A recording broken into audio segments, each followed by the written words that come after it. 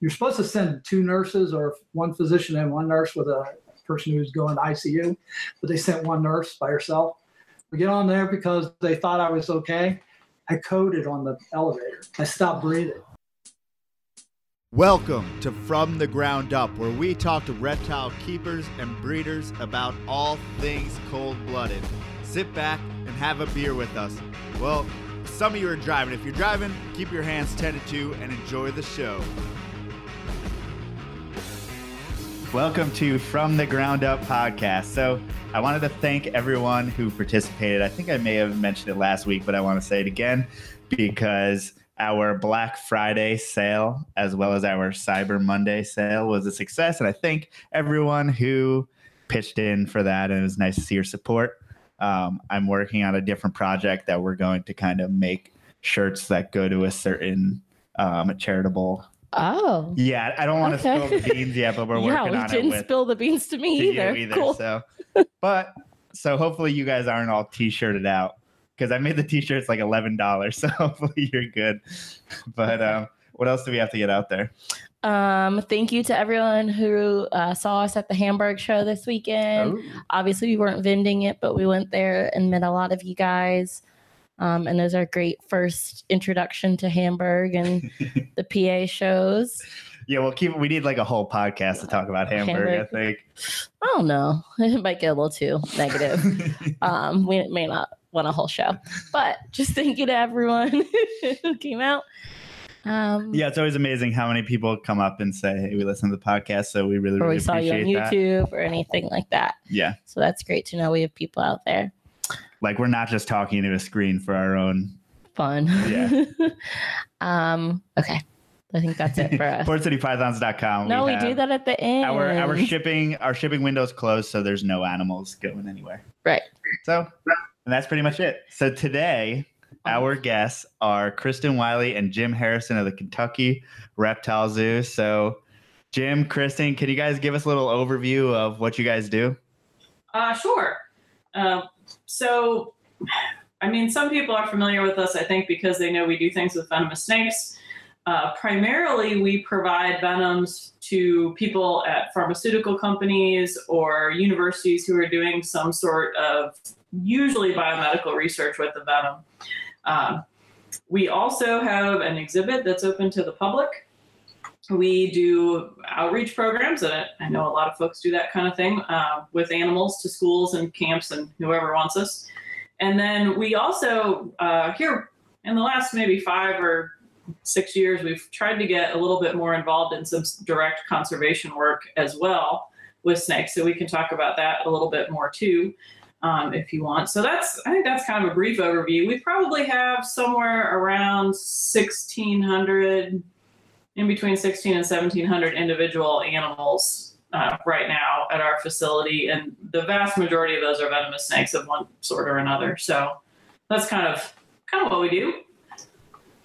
And I always see you guys post up, snakes hatching and venomous snakes hatching. Are those animals that you breed just to get more animals to milk in the future? Yeah. So we don't sell anything. We're not allowed to under our permit system that we have in the state. So we're not allowed to get any kind of monetary gain from them. We're allowed to send them to other institutions, but we can't sell them. So we kind of just pick the animals that the projects we're going to be working with. A lot of cobras and a lot of mamba venom is used for pain medication research to replace opiates. So we're breeding a lot of cobras, a lot of Indian cobras. I think I paired up 36 pairs the other day. So at one time we were doing a project with Cahuthia venom, and we had over 1,000 individuals. It was crazy. Yeah, and the most I've ever had animals at one time of one species to extract from was I did over 1,000 Malayan pit vipers in one day extraction. So we had a ton of Malayan pit vipers at one time for stroke research. Well, I'm curious, kind of, how do you pretty much perform this basically marathon of snake milking and keep your focus that whole time? That's a really good question. I've been doing it for 43 years, and it sounds weird, but I started in the martial arts when I was like, 15. And I turned pro kickboxer when I was 17. So I learned focus really fast when people were punching me in the face. So I tell people it's... Does that wake you up a little bit? Yeah, it wakes you up a little bit. I tell people it's like having a new opponent every couple seconds. You just have to be aware and not assume anything. I had somebody from CNBC here interviewing me, and the lady asked me, she goes, what do you think of when you open up the cage? And I'm like, I don't think of anything. I have empty mind. She goes, what do you mean? I'm like, I don't assume that snake's going to do the same thing it did last time. If I do, I'm going to be caught flat-footed. I'm going to get bit. I've been doing this. I average 600 to 1,000 extractions a week, and I've been envenomated 11 times. And so I've made mistakes. I mean, I'm human. So I'm not, nobody's perfect. And it's just like with the martial arts. I've never met a master who said he was a master. The ego, goes with it. So Part of the trade. Part of the trade, yeah. And, I just go in there and do it. I avoid people right before I extract because I don't want distractions. And then, normally the only people I talk to is Kristen and whoever's helping me, and that's it. Afterwards, now, he talks a lot. I mean, sorry for the most obvious question ever, but why are you willing to risk your life to do this? Well, both of your lives, really. There's two things that people can do with their life. They can sit on their butts and do nothing, or they can contribute something to society. I had the ability, because I have a small pension from the police department, to sit on my butt and not work. But I've decided to donate my time and extract venom to save lives. I don't like to see people suffer. I was a paramedic also, and I worked in a hospital. I worked in a coroner's office when I was 16. So I started doing autopsies, assisting on autopsies when I was 16 years old. Whoa. There's not like requirements to like do that. Not at the time. I think they probably are now. Not legally, probably. You got to remember. Yeah, you got to remember back in the day when I was doing it, it was different. A lot of things have changed, but I'm a dinosaur. But, it's one of the reasons I am an expert witness in court cases on snakebite is because I can review autopsies. And we actually had somebody from the Innocence Project who thought he could get out of life in prison. Oh, is this the thing that I got in the mail? Yeah. They contacted us and we said, well, send us the autopsy and everything else. Well, they didn't send it registered. They just sent it in the mail. You tell the story. Oh, well, so I frequently go horseback riding at night. And when I come home, our mailbox is outside. And so I'll stop and get the mail. And then we have a gate that I have to get out of the car and open the gate. And so I had gotten the mail one evening. It was dark. I pulled up to the gate, and a lot of times I'll just kind of flip through the mail in the car, as you do. And there's this giant envelope. And so I'm like, oh, what's this envelope? And I didn't recognize the name on it or anything. So I opened it up. I mean, it's like this thick. And I pulled it out, and on the very top piece of paper, it's not a letter, it's not anything. It's a photograph, a full page photograph. And I'm sitting there in the car looking at it. And I can't figure out what it is because it's just bizarre looking. And you know how like those magic eye photos, it suddenly like snaps into focus? This is what happened. And I realized that it's a photo of a dead body that's naked, like in a bunch of weaves. And it was the photo of how they found the body. And she was bloated. It was not a pretty picture. Yeah. And so I'm sitting there in the dark at the gate, like with this, picture of a dead body. And it just was very creepy. And you would think if you're going to send someone photos of a dead person, which they didn't tell us they were going to send, but this was, a couple weeks later. It was pretty far. Something in there. Yeah. Warning. Don't let it just anyone look at these. Like, be prepared. At least have the lights on. Something. But no, it's just like a bunch of pictures. But it turned out. Let you tell the story. I reviewed the autopsy. I looked at all the autopsy pictures and everything else. And the person was really reaching for something. He said there were 2 puncture wounds that were unidentified on the leg. They weren't snakebite. Didn't even come close. There were just 2 little dots. Just 2 little dots. From a stick or who knows. But there was reticulation in the eyes and there were fingerprints on the throat. So, and there was water water in the lungs. So whoever killed him, I couldn't say whether this was the person that killed him or not, because all I got was the autopsy to review and for, cause of death and stuff. So I wasn't to pass judgment or anything like that. But there was somebody took that person's life. It wasn't a snake. Yeah. Now, how often do you have to do things like that? That's not part of the job. More often than I want. Yeah, it's not that often, but they're not pleasant things. There's been I don't know, it's probably like one every several years. Yeah. It's not real often, thankfully. But there are things like that. We were contacted about a famous case, and it was right after I had my one hip replaced, and I refused to do it because it involved children. And I was already not in a good mindset myself, and I didn't want to deal with it. So I referred it to somebody else. But, that's one thing I hate seeing, suffer is children. So that's kind of the other reason I do this is, when we go to different countries and stuff, we try to help make it safe for the kids, and part of that's education. Education is a bigger part of it than the antivenom. Getting people to change their ways is hard. And some of that is the safest way for them to live is to change their way. Yeah. Now, what kind of things, because you said before we were talking before the show that Kristen was just over in India. I mean, what have you guys done, whether it's overseas or in the country, to kind of educate people, and what are you guys working on? Obviously we do our outreach programs, but we speak to medical societies. We do all kinds of stuff. We do snake bite treatment talks. I've done a whole bunch this fall to various EMT groups around our state. I think just like one person got a hold of the news that we would do it, and now I've done a bunch of them. But so kind of the neatest things, at least overseas, that we've done that are probably interesting to people is we went to St. Lucia a couple of years ago, and we were contacted because they are working on creating a conservation plan for all of their wildlife in St. Lucia. That's actually really impressive, the job that they're doing. They're working with Flora and Fauna International, and they're the first day we were there was like meetings, and I was like, oh man, this is gonna be horrible. But we were actually really impressed with all the stuff they've done. And they've got their kids there, like they understand, they're teaching in the school that they rely on the forested part of the island for their fresh water. And so that's pretty well understood actually in the communities. And so what we were doing was trying to help the forestry officers learn how to deal with the pit vipers that they have. And they call them lanceheads. They call them the fer-de-lance, which, technically the fer-de-lance is supposed to be only on Martinique, but in St. Lucia they call them fer-de-lance. They speak French. They're speaking, Creole. Yeah. So anyway, they used to just kill everyone they saw. If it showed up on a trail, even within the protected land, they would just kill it.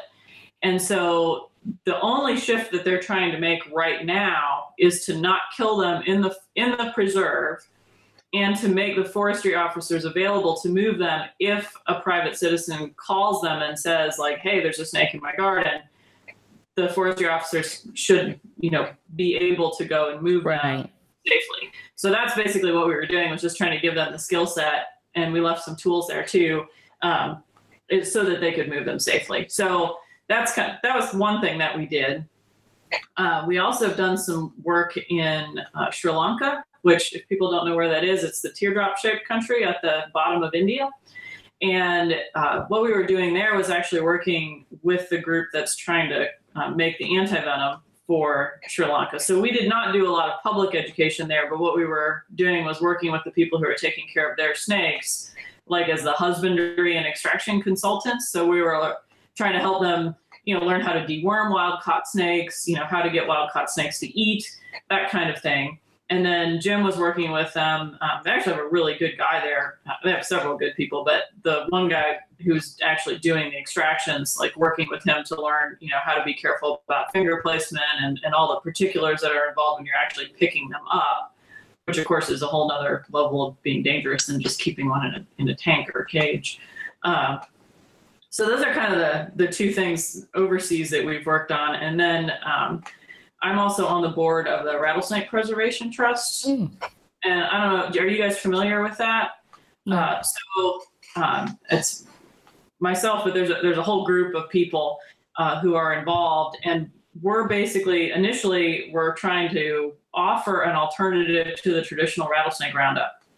So we're putting on an event, and this year we actually held it in conjunction with the Texas State Fair, and it's called Lone Star Rattlesnake Days. And the idea is to offer something that can draw in the public and still be a successful fundraising activity without involving all the cruelty, slaughter, horribleness that is rattlesnake roundups. So I've also been working on that the last few years, and we go down for that event, and Jim will actually extract there at the event, which of course they do with the roundups, but it's nasty. And so we're doing it in a clean way that shows that the animals can be, healthy and taken care of, and the venom can be replicated and all of those things. So those are we've been doing recently. If we still lived in Texas, that's definitely something we would want to be a part of. We went to the Sweetwater one a couple of years ago, and that is still unlike anything I've ever seen in my life. Yeah. Like my jaw was on the floor probably the whole time. I'm sure it was. It's really, I think that attitudes are slowly changing there. We talked to a lot of people this year who really, they may not have been huge fans of snakes, but they really did understand at least something about the idea that they're part of nature and that they eat rodents and that sort of thing. So there was at least a little bit of a shift. But it's a long slog. I will say that I've been working this year to kind of educate myself on how people change their minds and how to get people to change their actions. And there is a giant body of research out there because of advertising. So the information is there, but conservation organizations, we do a really terrible job at utilizing that vast body of research because it isn't in our field. And so I've been trying, I've not done as much as I should have, but I have been trying to educate myself more on that side of things so that my outreach stuff can be more effective. I think that's great. Oh. Hello? Yeah, you kind of faded out there. Oh, because I heard Jim was about to say something, so I cut myself off because I didn't want to cut him off. I was just going to say she's the brains and I'm the muscles. So she does all the. She's the one. If you have questions, she's the one who knows stuff. Well, we've talked about Sweetwater, and we went to Sweetwater. You put out a video about Sweetwater and did all this stuff and kind of skimmed on the surface of all the issues involved. But obviously, because I want to hear it from you guys, as far as the venom extraction goes, and I got videos of people telling me what happens with the venom extractions, but I want to hear from you. You may have a lot more insight about what really happened. Here's the perfect thing. Well, Rustin is the one who did it, so we need to give him credit. So Rustin Hartigan, who's I think his job title has recently changed, but at the time he was a curator of reptiles at the Dallas Zoo. He actually wrote BTG and said, that's the people who make CroFab. Those are the company that owns CroFab, and said, where does your venom come from? Can you give us a statement about this? And they did provide a letter saying that all of their venom is produced in-house or from a handful of suppliers. Of course, we know who those are. They're the big venom providers in the U.S. And they said explicitly that they do not source venom from roundups and that they would have a problem if any of their suppliers did so. So there you go. It's not used in any sort of legitimate stuff. Now, maybe they're sending it to Asia for some homeopathic thing or something. That's possible. I can't say if they are or not, but it's not being used in antivenom. It's not being used by any legitimate pharmaceutical company. And since the guy who used to go there and buy a bunch of it that sold it overseas is no longer buying it, they've approached us to buy it. And obviously we've told them no. Yeah. And not very good language, but we told them no. I feel like that dirt floor venue is far from a lab. Yeah. And the one thing we try to tell people is that science is the ability to replicate what you're doing. If you're killing the animal after you just extracted from it, and there's something weird in that venom, can't replicate it. Yeah, it's gone. It's gone. So I have snakes that have been on the venom production line for 40 years.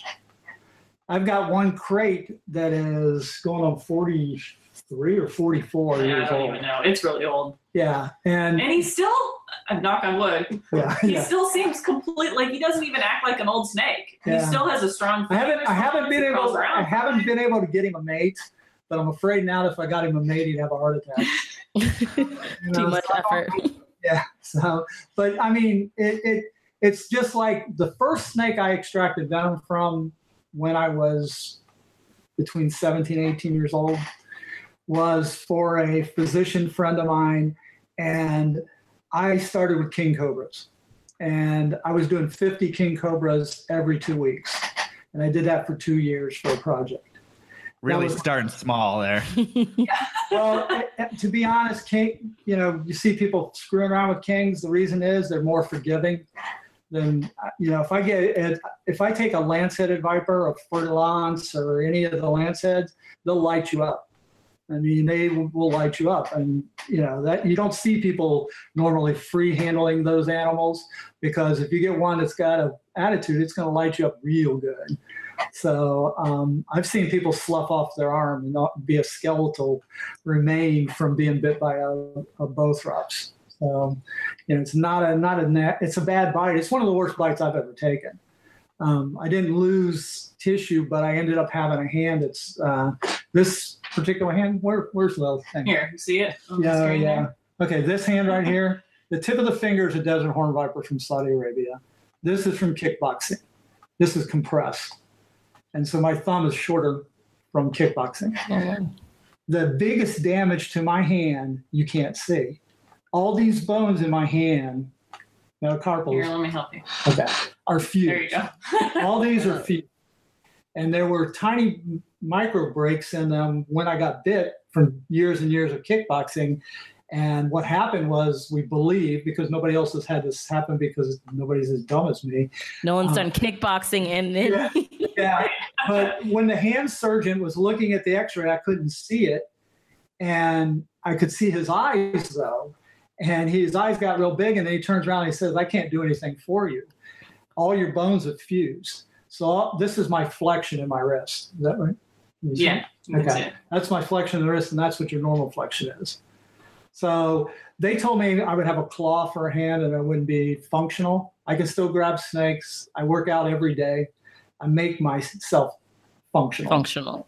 Yeah. The hand surgeons, told me when I went under anesthetic, when they were doing the surgery to remove the abscesses that formed in my hand, that I might wake up with no hand. And I was aware of that, but they did a good job. The guys who worked on me were some of the guys who did the hand transplant. So they were on the team that did the hand transplant, the first hand transplant. So they were really good hand surgeons. Now they're friends of mine. Now, for everybody who sees our videos who think they know something, this finger, I lost to a cheap weightlifting bench.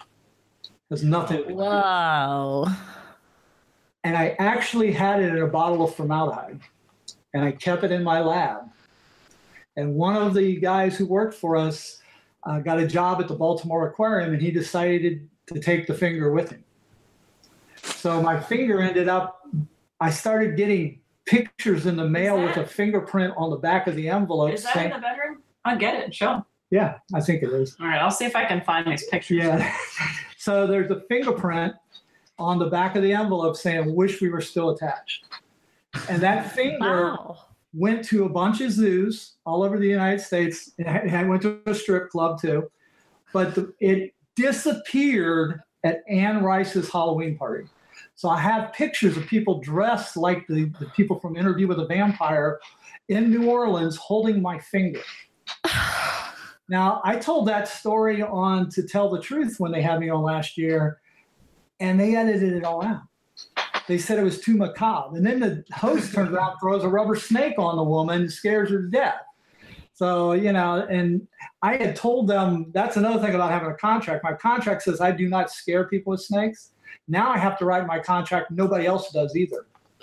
Because the producer came up to me afterwards, and I said, look, I told you I'm not going to scare her. He goes, you didn't. He did. And I'm like, oh, shit. He got me, right? And you got to have everything. And literally, Kristen will tell you, in some of those contracts, it says you're signing away your rights in the total universe. It sounds like something from one of those cartoons, or from the Marx Brothers or something. You're signing everything away. Anything and everything you could think of. Yep. Well, I just had something pop up on a German TV show. I don't know anything about it. It was on a German TV show, because somebody sold them footage of me. So it's bizarre. You couldn't find Sorry, no luck. I don't know where it is. Okay. I thought I knew, but it isn't there. Yeah, it disappeared. We I'm sure it's here somewhere. Right? We had a kid here who was going to do a documentary and for his class and stuff, and he wanted to have some. I got some old 8M films of me fighting in karate tournaments and stuff, and he wanted those. I couldn't find them. I found them the day after he left, and so I'll find the pictures later. But it seems like you probably have collections of all types of things throughout the years, but it seems like that would be like your most important digit to have in order to extract venom from snakes. I'm ambidextrous. I can still grab a snake with his hand. And what I do is I can grab and hold with the fingers here. I can hold up a 45-pound plate like this with my fingers. So I can hold an animal without it moving and without damaging it. So yes, I do need to have my fingers, but this tip of this finger, I lost to a desert horn viper from Saudi Arabia almost 30 years ago. And it became necrotic. It was about ready to, it had gaseous gangrene. It actually smelled the nasty odor of gangrene, and it was about to auto amputate. So I went in, had them do a block on me. They amputated it, and then I dissected it, and the bone was actually gone. You dissected your own? Yeah. Okay. I stitched my head up here when I was kickboxing. I was fighting in a tournament where we had to do multiple rounds, and I was an idiot, and I stitched it instead of putting stereo strips on it. First time a guy hit me with a jab, it just exploded, so now I got a scar. And my worst scar on my head probably is, I have one that goes down through here from a toenail from somebody, but I have one right here from Yeti. Yeti was a cat. And I told that story to a doctor, and I thought they were going to send me to psych ward. And what happened was, it was right before we were leaving for Sri Lanka.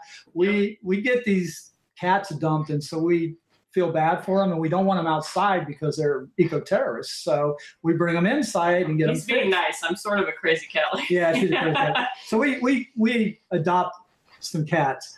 Well, we got this cat that was white and had no tail. And it was, somebody had dumped it. It was a beautiful cat, but it was Big Tom. And he just, for some reason, fell in love with me and would not go away from me, but he walked between my feet. And I got up in the middle of the night to go to the bathroom. He tripped me, and I hit a table with my head. And she comes over, and she turned the light on. She goes, "We got to go to the hospital." I'm saying, "No, just let me get in the bed." She goes, "No, you need stitches." And it opened my head up, and I had a huge lump on my head. You could see things. You could see the bone and everything. Yeah. It was not. And so I got stitched up, and like 3 hours later, got on a plane and started flying to Sri Lanka. And seems like a bad place to have an open wound or a fresh wound of any sort. Ridiculous. No, they stitched it for me. I mean, he looked like a war injured. Like he had gauze all the way around his head, and he couldn't find his seat or anything because he was so loopy from the head blow. That's just normal. And then the best part of this whole story, though, is with the flight path that we took, went from here through Texas, and then we landed in London, and then we went from London to Sri Lanka, and we were meeting up with two other people that were working on the project, Dan Kyler, some people may be familiar with, and Kim McWhorter. And when we met them in London, they took one look at Jim and immediately started falling down laughing. And the reason for that was, not 5 or 10 minutes before they met us, they were discussing between each other that maybe they should have brought a helmet for Jim because he's so accident prone. And then they see how he already has a head injury. Yeah, you're talking about that focus. I have focus when I'm in the ring, and I have focus when I'm working with snakes, but when I'm walking, I trip over my own feet. We have to be careful. I have to make sure the interns clean up the yard and don't leave anything laying around, because he'll find it and trip over it just trying to walk out to do something. So I mean, just hearing all these stories, I'm imagining you like wrapped in bubble wrap. Like, if we could do that, it might be safer. I mean, I feel like the snakes are the least of your injuries or concerns. Like, it's the rest of life. When I went to the one of the physicians that's going to be doing my hip, and I went to another physician that was working. I have damage to my spleen from a blood clot, and we don't know if that's from snake bite or from kickboxing, because either one could cause it. And when I went to these doctors, they all say you should write a book, and they're not talking about snakes. They're talking about all the other crap that has happened to me. I've been stabbed. I've been run. Oh no! We lost you at a very critical moment. So start at I got stabbed. Yeah. I used to do some bounty hunting, and I went to serve papers on a divorce of all things, and a guy stabbed me, and he stabbed me in the back. Did he not want the divorce that badly? I don't know. His wife had me serve papers. I guess he was mad. Yeah. But what happened was, I forgot about the scar because I have so many scars, that we were actually doing a thing for the TV when we were going to St. Lucia. They wanted to do like a physical of me so they could have it on some cut for TV. I think it got cut out though. But yeah, it did. They were pointing at my back and they're saying, well, you got a scar right here. Where's that from? And I'm sitting there going, oh yeah, that's where the guy put a buck knife in my back. And so, I mean, I one time I was snake hunting and a guy left a boot knife on the dashboard, slammed on the brakes, and I looked down and it's just sticking in my leg, and it was just wobbling. So, I mean, I'm so glad you're alive to be having this conversation right now. Well, I've had my heart stop 4 times. Once from human and 3 from snakes. I've been on life support 7 times. So wow, I've been pretty hard on my body, but you know. Kristen, how high is your blood pressure being married to him? Luckily, it's naturally low. she's very calm. I am calm. I don't usually get upset. Yeah, the only time I've ever gotten uncalm about stuff involving snakes was when she got bit. It was a different feeling to have someone you love who was in trouble, and you know you're used to being the trouble-y. You know, I was used to it happening to me. I just made it up. So, but it's you know it's harder. It's a lot harder when the shoe's on the other foot. So I kind of now see what it's like from that side. But she wasn't on life support, so I don't know. I mean, I tell her to video everything, but the last one with the Durissus, I had seizures really bad, and it was too much. It was too much for her. Excuse me. But when I got bit, it was like almost 4 years ago. One of the tubes, if you watch the extractions, I run the South American rattlesnakes up the tube because their neck is very brittle and their heads are very small and they thrash. So that controls the body, kind of like you know when you're doing jujitsu and you do an arm bar, you sit it in. If you don't sit it right, you're in trouble. You know, you don't get tapped, you get bit. But it came sideways and broke the tube. It was my fault because I didn't check the tube like I normally do to see if it was brittle. And we use bleach and stuff to clean them. So eventually they all get brittle. And it hit me with one fang on the wrist. And I don't remember leaving the parking lot of the zoo. And Kat, who works for us, Kristen was actually down in Atlanta. And Kat, who works for us, was driving me to meet the ambulance. And I fell over on her. And she was punching me, trying to get me to respond. Then they said when they put me in the ambulance, I sat up, told them how much anti-serum to give me, how to reconstitute it, and to intubate me. I don't remember any of that. I remember waking up 9 hours later. I don't know. Yeah, and she was sitting next to the bed, and they extubated me because I was over-breathing the respirator. And I stayed in the hospital. I got bit on a Friday. I got out Sunday night. I had to stay in a little extra because my creatine level was really high where the myotoxins were breaking down the muscle, and that could send you into rhabdomyolysis and you go into renal failure. So I stayed in until I got washed out of my system. I got out Sunday night. I was already scheduled to have meniscus surgery on Wednesday, and I convinced the doctor to do the surgery. He knew me. He's the guy who's going to do my hip. And he said, well, as long as your blood workups are okay, I don't have a problem. It's one of the few times she's gotten mad at me. She was afraid I was going to have a heart attack on the table for a procedure that shouldn't have had any problem. But my feeling was the opposite. It was like, I'm recovering. Why not just recover from two things at the same time? I got dropped on my head as a child.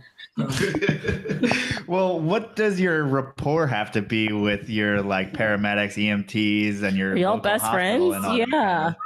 That's a good thing to bring up because we do, like, that's why we started offering the training stuff. But we also really make an effort to talk to the people at the hospital at University of Kentucky. And they've got some really great physicians there who have taken the time to get to know us and to understand what we're doing.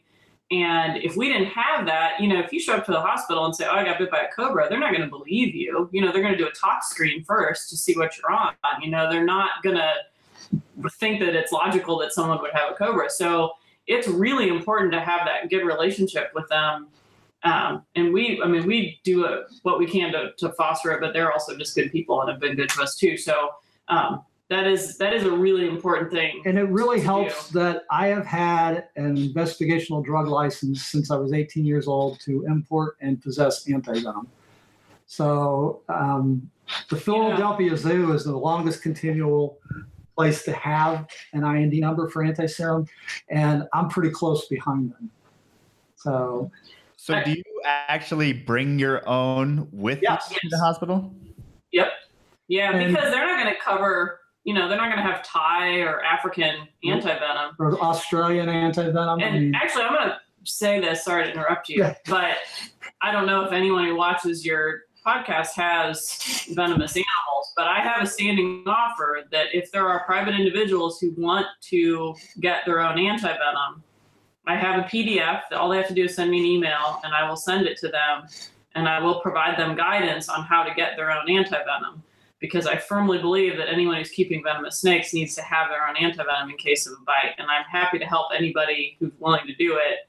I'm happy to help with it. So I'm just putting that out there. Yeah, by the time you get anti-venom shipped from a zoo or from Venom One or from someplace else, the tissue is dead. The organs are damaged. It's just Dr. Bush said it. Sean Bush said it. Time is tissue. Well, people were thinking of necrosis. That's not what he was talking about, and that's not what we're talking about. We're talking about organ damage. Yeah. You end up on dialysis for the rest of your life. We had one gentleman who got bit, who eventually died from anaphylaxis because he took too many bites.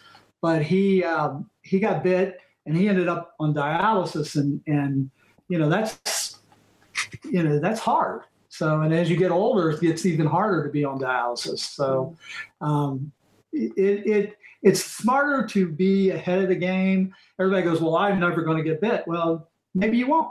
Maybe you will. It's very wishful thinking. Yeah. But and it's even worse though if it happens while you are after midnight. That's usually when we get called. It's 3 or 4 o'clock in the morning, trying to arrange to get the anti-serum flown to a hospital is not easy. Yeah. And, the last call that came in, I didn't wake up. Yeah. I was up real late the night before and I had to get up real early, and the call came at like 4 a.m. or something.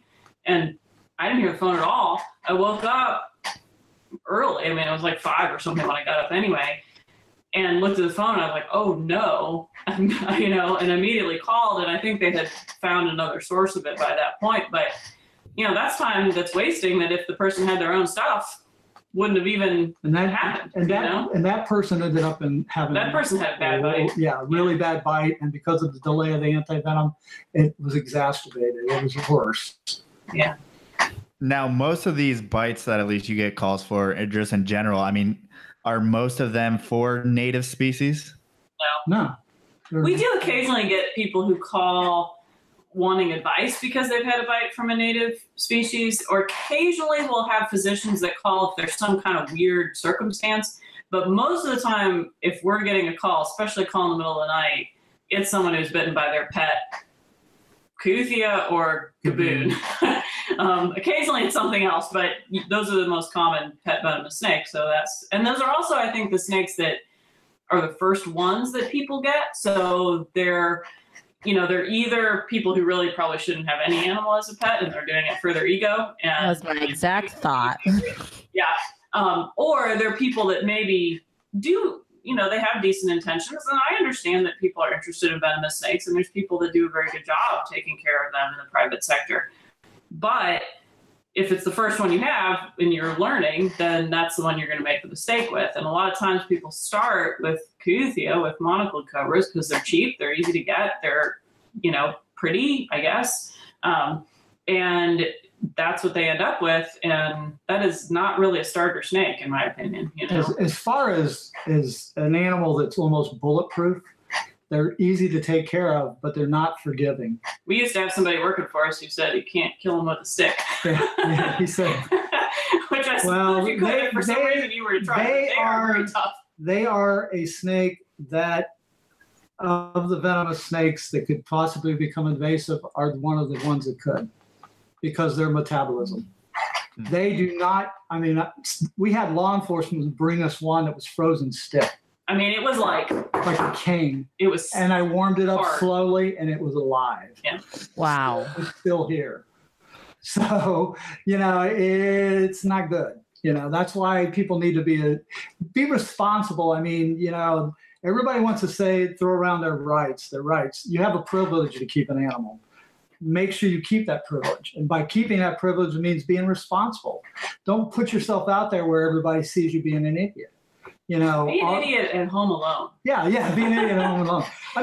Posting all these, reckless videos, free handling or sticking needles in your arm and stuff like that does not make the general public say, oh, yeah, those people are normal. Should definitely have the right to keep those. Let's definitely give them more rights. It's just not, it doesn't work that way. It doesn't matter if that's right or wrong. Yeah. It's true. Yeah. It might be unfair that someone being an idiot can take away the rights of, decent, upstanding people, but that's reality. Yeah. And so there's no point in railing against the fact that that's unfair. It is, but you're not going to make most general public people think that keeping snakes is normal. I think it's better than it used to be. Yeah. Let alone venomous snakes, though, just snakes in general. Yeah. Well, when we had king cobras hatch a couple years ago, we decided to send out a press release, and they came down, they did a nice little thing for the local media. I made the mistake of reading the comments. Oh, never. Number one of fame. Yeah. Yes, never burn down the zoo, kill those snakes. Yeah. All kinds of stuff. It was and really that's bad. what you're fighting against when you're like, hey, I want to keep my pet corn snake. Yeah. Is people with that kind of attitude. And so if you don't look like you're at least semi-normal, they're not, or act like you're semi-normal, then, I always point out to people, the person who did most of the breeding of the original color morph corn snakes was Dr. Bechtel. Mm-hmm. Little old man, nondescript, nice guy, but he was a dermatologist, and he was infatuated with him in Georgia. And so he could only keep, the only non-venomous snakes he could keep in the state were those that were color morphs. So he started finding them and breeding them and stuff. And then the Loves and everybody else picked it up and stuff like that. When I was a kid, one of the first snakes I bred was Okatee corns. I used to go down to Okatee and hunt them all the time. And she ended up with one of my Okatees before she even knew me. Yeah. One of my friends sold her an Okatee up in Ohio. So. And then I brought it here she brought it here. I was like, hey, look at my pet corn snake. Yeah, I just got rid of a couple hundred Okatee corns. But yeah. Not that one though. Yeah. So I want to talk about corn snakes, but I do want to backtrack because I have some questions too. We've been thinking of questions in our head. Okay, you can go. Well, I want to say, someone who's listening to this is someone at least who's semi-responsible because they're doing research by listening to this. But what is responsible, in your opinion, getting into your first venomous animal? If you're keeping a venomous animal, you have either a separate building or a locked room where kids can't get in. I don't care what people say, kids will find a way. Yeah. So you can't have access to kids. The cages, if the doors are locked, I don't necessarily think you have to have the cages locked, but you need to have some kind of a system that you double check yourself that the cage is closed. Yeah. Because everybody who keeps a snake has something escape eventually. It's a criminal thing if you have a venomous snake escape. Now, there have been a lot of staged escapes of snakes and other animals because people want to be famous. But back in 1983, I took a cobra out of a garage in Dayton, Ohio.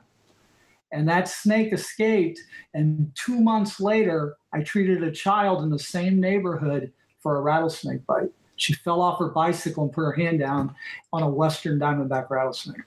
Wow. Same guy had the animals. So that's not responsible. Nobody knew that those animals existed. Firemen didn't know they existed. The guy was, he was irresponsible. And that's the kind of thing. Most people who are responsible, that are private keepers, have cages that are locked. They have, and then, if they're keeping venomous, they have labels on the cage. And they know what they have. They know what they have. I mean, I've had people bitten and say, it's a black cobra. Oh, no. Several different species of cobras that are black. Yeah, well, yeah, it's like, yeah. I would add antivenom to that. Yeah, antivenom. I think that's especially with her and stuff, I've gotten a little. I do the work to import the antivenom. Yeah. So it's a little bit personal for me because if somebody takes our antivenom, then it's a giant pain in the ass for me to get it again. Not to mention an expense. But also, it's she's also worried it's going to get me killed. That's the other thing. Yeah. Is I have that. The antivenom is here to protect us and our employees. But there are people, if you'll see comments, they act like it's our responsibility to take care of everybody else. Yeah. It's your responsibility to take care of you. Look in the mirror. You're responsible for yourself. I have another thing. Yes. I'm surprised you haven't said, which is responsible keeping is demonstrating responsible behavior. So if you're posting your animals online in any form of social media, if you're putting yourself out there, you should be using tools, not free handling, not playing kissy face with the danger noodle. And if you use the word danger noodle, you're out. No, you're out. You shouldn't have a venomous. Treating the animal with the respect it deserves. Venomous snakes are awesome because of what they are. They're not awesome because they're dogs. Dogs are awesome because they're dogs. Play kissy face with your dog or your cat or your, whatever. Not with your venomous snake. Always play kissy face with dogs. Yeah. Probably not. Oh no, the one bite I've had is from a dog right here. So. Oh. Yeah. Well, I tell kids all the time that the reason the dog's wagging his tail is not because he's happy to see you. It's because he's going to bite you. Maybe he's happy. You don't know if you don't know the animal, you don't approach it. Yeah. So but the only bite I've ever taken to the face was from a reticulated python. And it was somebody's tame reticulated python. He was standing 5 feet away from me. Wow. And it launched itself and hit me right between the eyes. Now, we were talking about kissy face, and I was almost ready to, I have no media thing anymore. I don't have a Facebook page or anything just because it draws too much crap. But I was going to write something up because I was reminded of it the other day when all these people are sticking snakes in their face, kissing on and stuff. I had a guy that I reviewed a medical on because they wanted to know if the snake was venomous. It wasn't. It was an anaconda, but it took his eyeball out of his head. He was kissing on it, grabbed and caught the eye and pulled it out and deflated it. So those, and I've had iguanas rip the nose off of women. Surely anybody who's keeping iguanas should be aware of the damage they can do. But during the time of the month for women, male iguanas will and have attacked women, and they'll rip you. They can crack a walnut, man. When we were catching them in Central and South America, we had these animals that had huge heads and weighed almost 30 pounds. They were monstrous animals, but you don't see that in captivity because most people don't take real good care of their iguanas. If you're going to have an iguana, it should be a higher echelon, even though it's a cheaper animal, because it's an animal that takes a lot of care. You know? I think, I was just thinking, I mean, we definitely talk amongst ourselves about an animal being cute. Yeah. Jim doesn't. He doesn't think they're cute. But, we do. We have some puff adders right now, and I think they are very cute. Like, they do this defense posture that they do where they kind of hold their head up and they give you the side eye. It is endearing it's cute when you're not milking them. Right. When they do that when you're milking them, they're about to launch themselves at you. But I think that even though I feel that way when I look at them, I don't treat it that way when I work with it. Does that make sense? So I'm like, okay, yes, I think this animal is amazing. I find it endearing. It makes me want to care for it more when I see it doing these interesting behaviors. But at the same time, it doesn't make me think that it loves me or it has any affection towards me or anything at all. It's a defensive posture. It's scared. And so I think it's one thing to say those things to encourage yourself to take good care of the animal and to care about it, which of course we have to do because they're under our care. But it's another thing to allow that to cloud your ability to make decisions. And I think sometimes it's easy to do that because we do like the animals so much and we do think they're so great. But you have to remember that that animal is not operating from a human perspective or a mammalian perspective. It's completely different. It's important to remember that and to treat it. I think it's important to do that for your own safety, but also in order to give the animal what it needs too. Well, you see all the videos of the people with the king cobras and stuff, and they're hooded up, or any of the cobras hooded up. Normally, when I'm extracting, I don't want to see them hood up, and there's a reason for that. It's stressful. It's not because they like you. That's a defense mechanism. That's like a guy puffing his chest up to look big and bad. They're trying to scare you away. So their stress hormone just goes through the ceiling when that happens. So everyone who's posing with the cobra hooded is intentionally stressing that animal out in order to take a photo with it. Yep. Right. Barry Green had the best thing. He says, take a natural picture of a rattlesnake. And everybody's like, well, yeah, I got it rattling in its head up. That's not the natural. That's it scared and it's been teased and it's been put in that position. Let it crawl across. Take the way it actually behaves and take a picture of it. And that's what the cobras, normally, if you watched a lot of our videos, you'll see most of the animals are going away from it. And when we had one of the production companies here, they go, well, why aren't they attacking him? I'm like, because they don't want to. They don't do that. Well, they don't do that. They want to get away. And the only time that they don't is when they're cornered and they're a wild animal. Provoked, right. Yeah. So we try to, when I extract, that's why I do the animals quickly and without a show, is that I don't want to stress them. And that's why my animals last so long and they breed. And, some of the breeding too we do is also to show that it can be done.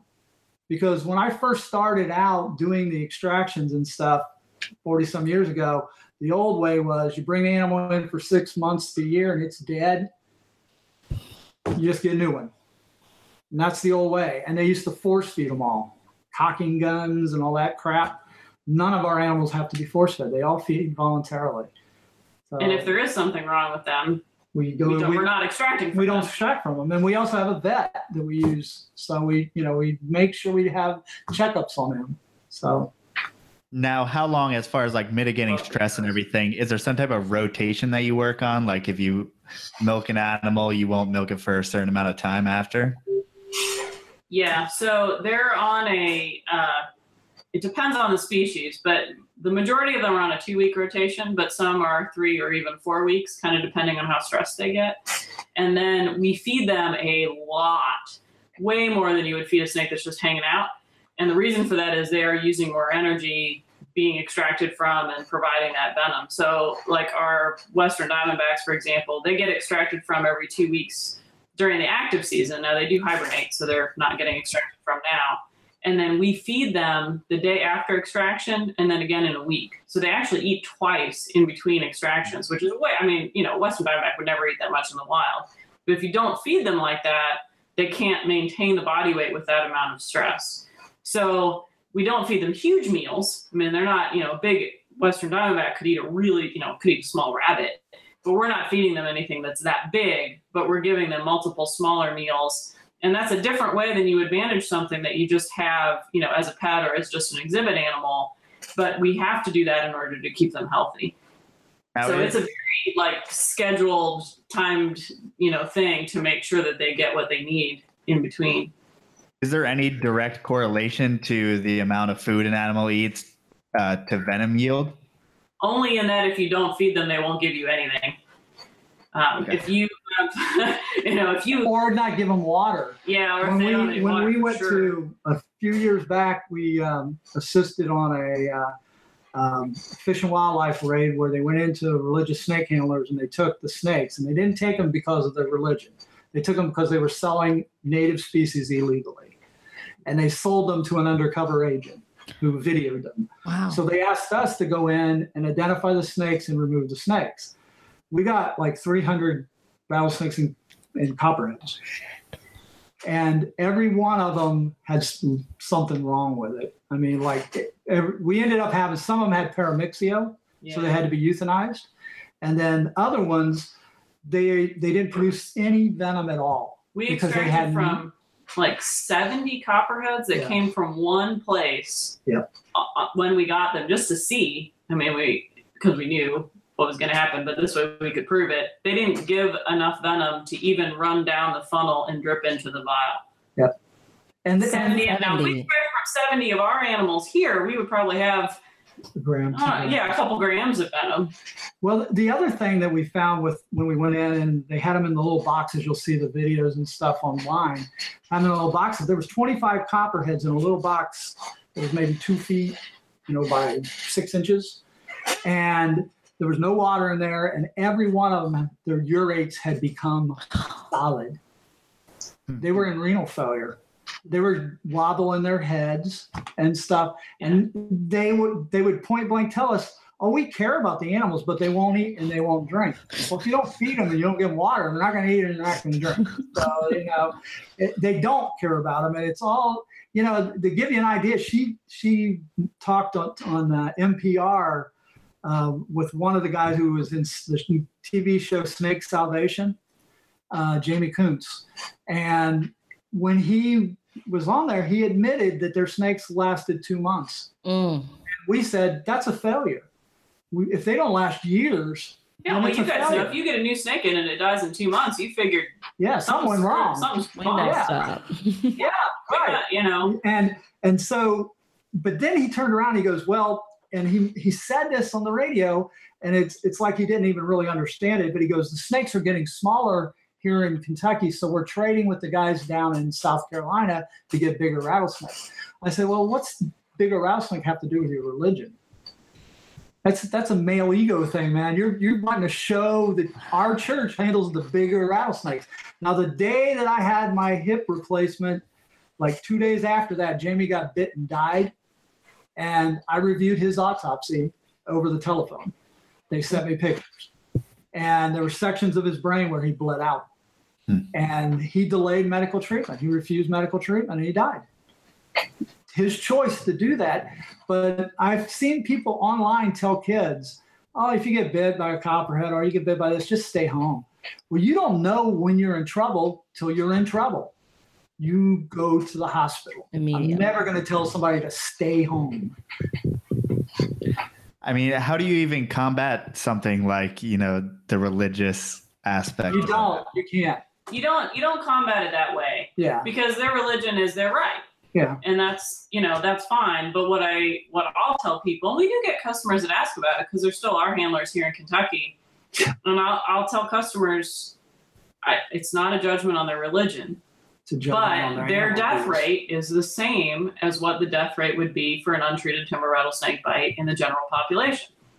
And people can draw their own conclusions from that. Yeah. And my problem with it isn't that they have it as their religion. My problem is they don't take care of the animals. If they want to have nice, healthy animals that they take care of and use them in church, fine. We actually let Jamie they probably Kuntz die come. More often. Yeah, we let Jamie Kuntz come here. We showed him how to do husbandry. Yeah. And they just... They don't want to do it. They don't want to do it. They don't want to, yeah. In the state of Kentucky, they can legally have 5 timber rattlesnakes for their own personal reason. But they can't sell them. Right. But they can have it for their own personal, and that's because of religion. they wanted to be able to not interfere with their religion. So they, if you have a wife, you have 10, because she can have 5. You have a son, he's got 5. There's no age limit. So they could have as many as they want. And they were going out and actually taking jacking up the rock facing and taking squeegees and pulling rabid females out from the denning sites. Yep. They knew how to find them. And in the freezer in Jamie's house, when I went in on the raid, there was a freezer that was 3 feet high and 3 feet wide. It was full of dead timber rattlesnakes, frozen solid. And he said he was going to sell the skins, which was illegal. And so, they were going to actually charge him with a felony because he had so many misdemeanors and added up to a felony. We talked him out of doing it because he had a blasting license at the time, and he would have lost his blasting license. And then we talked about it. Well, we talked. They asked us. They asked us for our opinion, but I think they did. They decided they weren't trying to ruin. They weren't trying to ruin his life. They just wanted him to stop selling the animals illegal. Mm-hmm. So. But he got the TV show, and it started. They actually Nat Geo, when they did that show, they contacted us and said, "Oh, we'll let you guys debunk them for half of the show." But they didn't tell us it was a reality show and it was going to be 16 episodes. Happened to be one of my friends who's a producer told me that. Wow. And I'm like, the lady called me back, and I'm saying, "You lied to me. You're playing me." Yeah, exactly. Yeah, they tried to. We were skeptical though. I think I talked to him first, and I was like, "This sounds weird." Yeah. And then you talked to your friend and found out the real story, and then we were like, "Yeah, okay." Yeah, this is going. They build them up, and then we have 15 minutes to be the bad guy. Right. Good cop, bad cop. So. I don't think anyone wins and stuff like that. No. Nope. It's better just to stay out of it. Yep. Wow. Okay. Whew. Well, we have some questions from the chat that I wanted to ask real quick. Kristen, can you give a rundown of some of the most common antivenom costs real quick? Sure.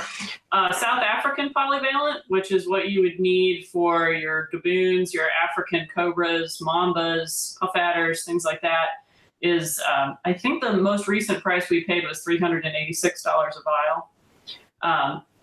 And that doesn't include shipping. So and on average, I mean, how many vials would you need for a serious bite? People keep 10 vials. So that's a significant cost. I'm not trying to say it's free. You're probably looking at about $4,000 to import it and get it here. But I'm pretty sure that most people who are seriously keeping snakes have $4,000 in cages easy. Also, my life is worth $4,000. Yeah. Now, Thai antivenom, you can get monovalents, which are specific for one species, or you can get. They now make they make a hemato and a neuro polyvalent.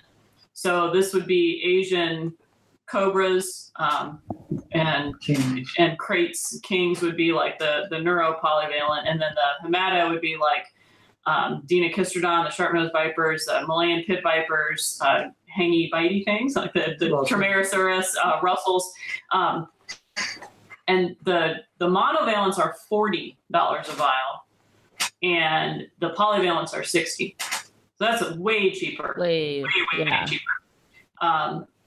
The Costa Rican polyvalent, the Instituto Clodomiro Picado, makes polyvalent that would be good for your Central American snakes, so your Central American rattlesnakes, bothrops, things like that, Bushmasters.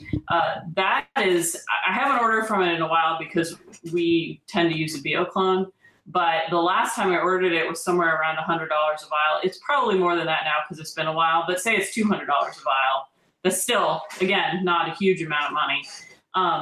So now the Australian stuff is more expensive. It's a bigger vial. But it's a larger vial, so you don't need as many vials. Like you could stock, 2 or 5 vials of whichever one you're looking at and probably be fine because the vials are more. There's more.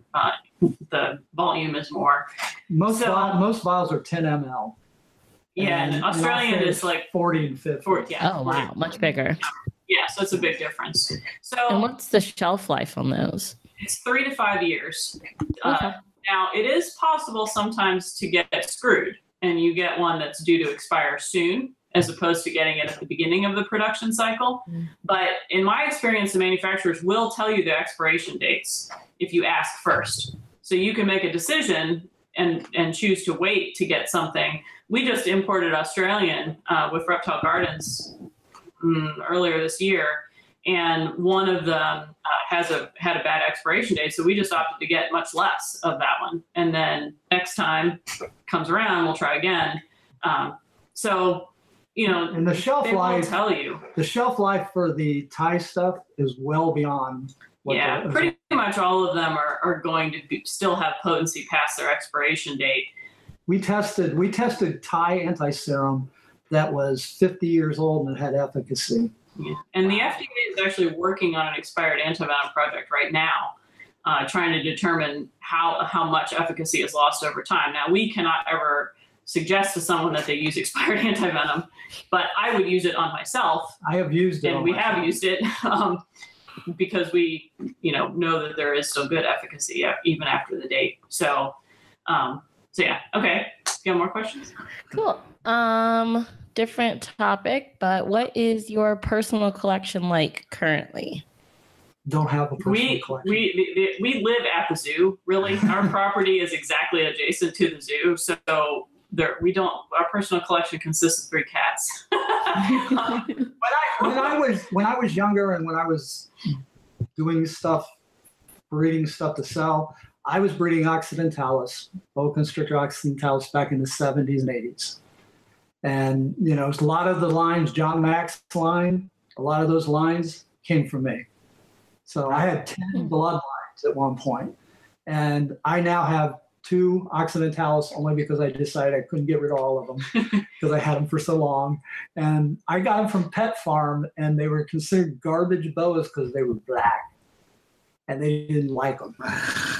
So they sold them to me cheap. How times have changed. Yeah. The first time I bred them, I think the baby sold for over $1,000, $2,000 a baby.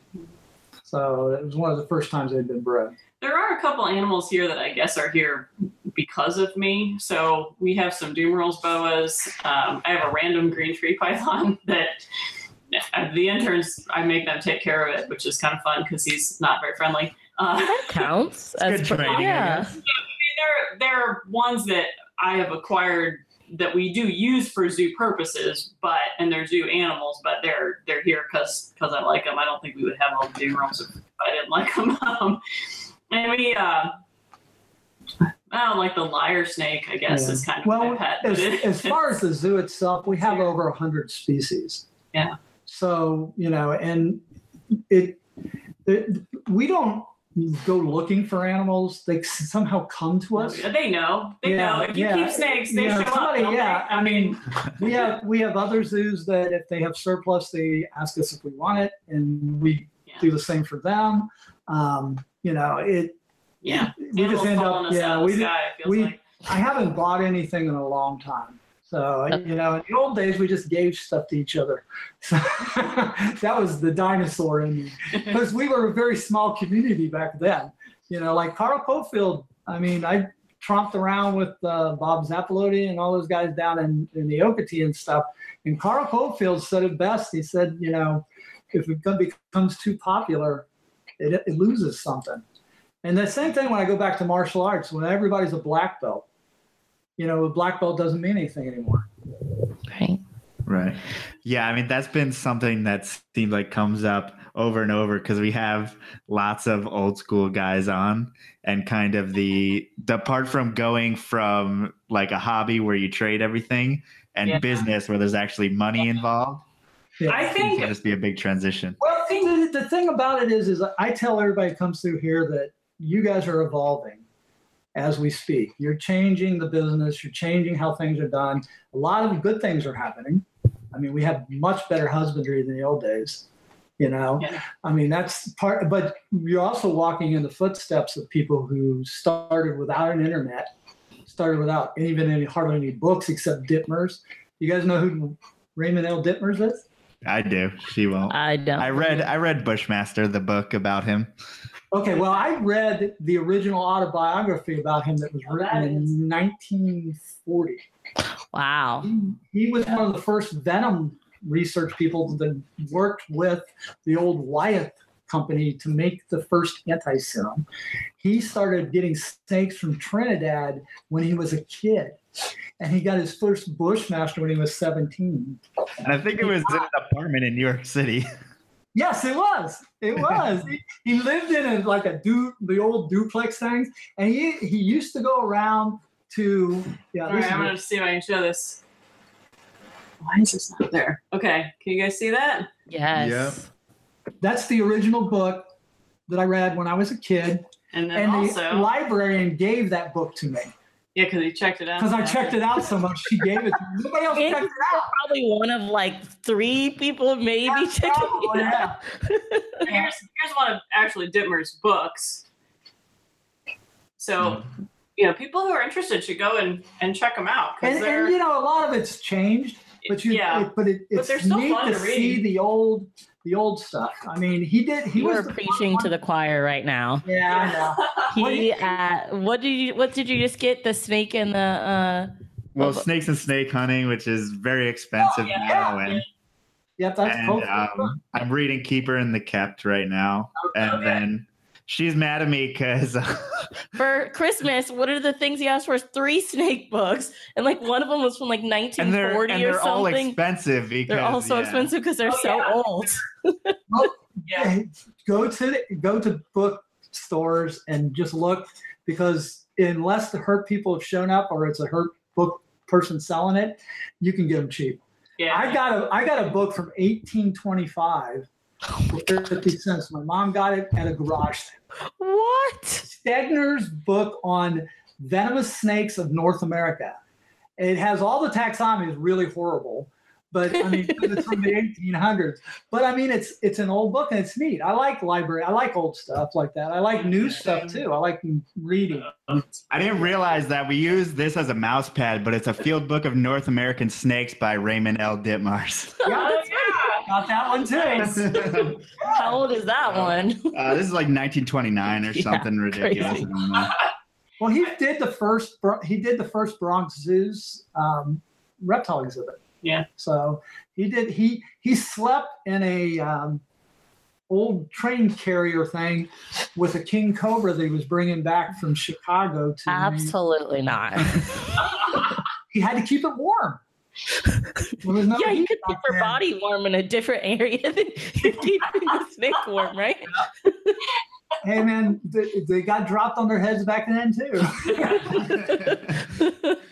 I mean, what is it about, that attracts you to, venomous animals, or just, snakes in general, but venomous animals particularly? Venom to me is, this gets edited out every time I talk to the media, and I'm not really sure Well, there's why. no We're not editing the here. media. There's no editing here. I know. But what it is when most people think of venom, they think of death. When I think of venom, I think of life. And the reason for that is we found drugs that are already on the market that were originally came from snake venom. One most people will know about are ACE inhibitors. The ACE inhibitors were made from Bothrops jaraca, a lance-headed viper from Brazil. And that drug is now made synthetically, and it saves millions of lives. So more people are saved by that drug than will ever die from snake bite. Now, that doesn't downplay the need for third world nations for good snake anti-serum availability and education. But that does show that snakes are not just evil to things. They're there. And that's what fascinates me. I mean, when I was a kid, I caught a snake and every little adult around me acted like I caught King Kong. They were like going nuts, and it was a stinking water snake. And they were acting like I was going to die and it was going to kill everybody. And it just fascinated me that adults would be turned to children by such an animal that was so inoffensive. So I started. It must not have pooped on you. No, I didn't poop on you. So I just started reading and picking up books, and I got fascinated by it. And I got, Raymond L. Ditmer's got me interested in venom. Then Dr. Sherman Minton, who there's a lot of books by Dr. Minton too. He got me interested in venoms even more, and he became a very good friend and a mentor. And then I became friends with some of the guys at the Columbus Zoo, Mike Good and Dan Badgley. Mike's passed away since, but the Columbus Zoo had one of the outstanding reptile collections, and they're now getting back. We're just showing you our books. No, that's that. This is. Let me pull it back so you can see. This is one of Minton's books. Open it up. Done with his wife as well. Is this the one? I don't know. Yeah, it is. They're just called venomous snakes. Yeah. Here's Venomous reptiles. here's the inscription. Oh, we can't read that. Oh, Okay. yeah, that's okay.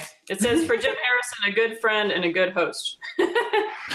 Yeah, Sherman. You must have invited him to dinner or something. Yeah, no, I brought him down here. Oh, okay. Yeah, he came down a couple times, but the last time he got bit, I have all of his slides from his snake bite talks that he used to do, because that was his big thing with snake venoms.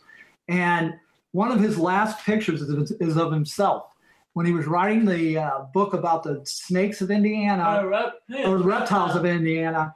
He went to slap down on a Scaloporus lizard, a fence lizard, and he put his hand on a copperhead, and it bit him. And I've got the slides of him trying to take a picture of his finger as it's swelling. He's taking pictures of his own finger. It's an interesting thing. And then Madge, his wife, told me, she goes, "This is the last time he's going to get bit." He was 80 years old when that happened. So it was wow. He was remarkable. They're like I said, anything I've done is pales in light of the people before, because they've done all kinds of stuff, and then there's going to be people in the future that do more. Now, there seems to always be a common thread between, herpetologists or people interested in venom. I mean, they seem to pretty much write down and try to document their bites as much as possible. Have you done the same? Yeah. I've published numerous times and videoed. If you go to our YouTube channel, you can see the whole video of the Bothrops bite.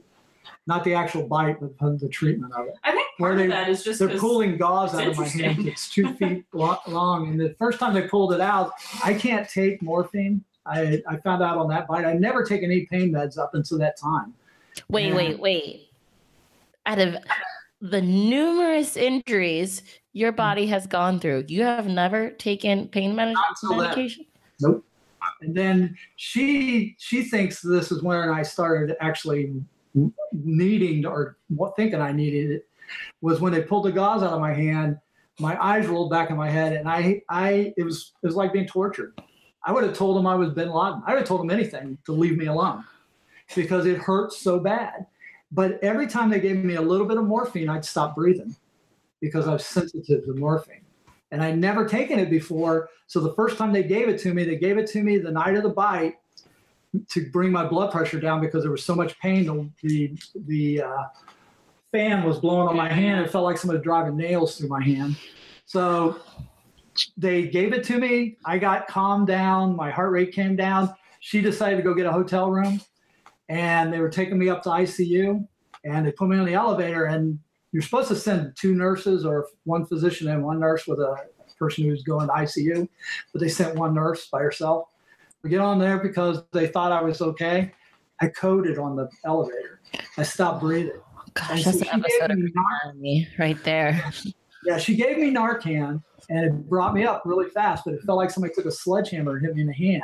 So I bit down, and I broke a tooth, and I kicked the bottom of the bed off, all in one motion. And then some pain specialist came to start trying to figure out how to give me stuff so I wouldn't go. And he reamed her out for giving it to me like that. And then she was crying, and I talked to her later. I said, "Look, you saved my life. He wasn't there. There should have been a second person there. You did what you had to do." I said, "I'm alive." So I'm not going to, blame her, and he shouldn't have either. But he wasn't there. He didn't know what was going to happen. So if she hadn't given it, knew if they'd done it. They would have.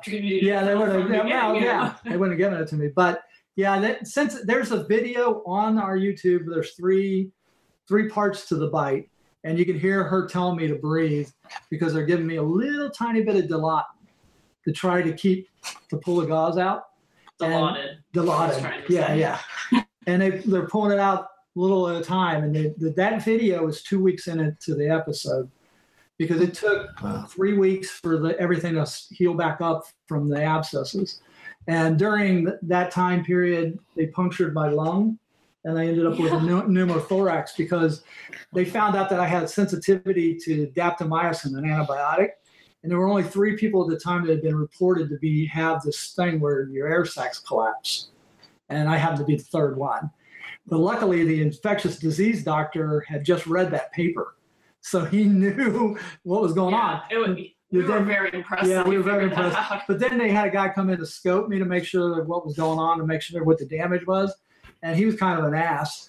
And he wouldn't explain anything to Kristen. But then he did after the surgeon went and reamed him out, because the surgeon was a friend of ours. And he said, Kristen and Jim have a little bit of medical background, but you're a doctor. You're supposed to be able to explain to anybody what the procedure is. That's part of your job.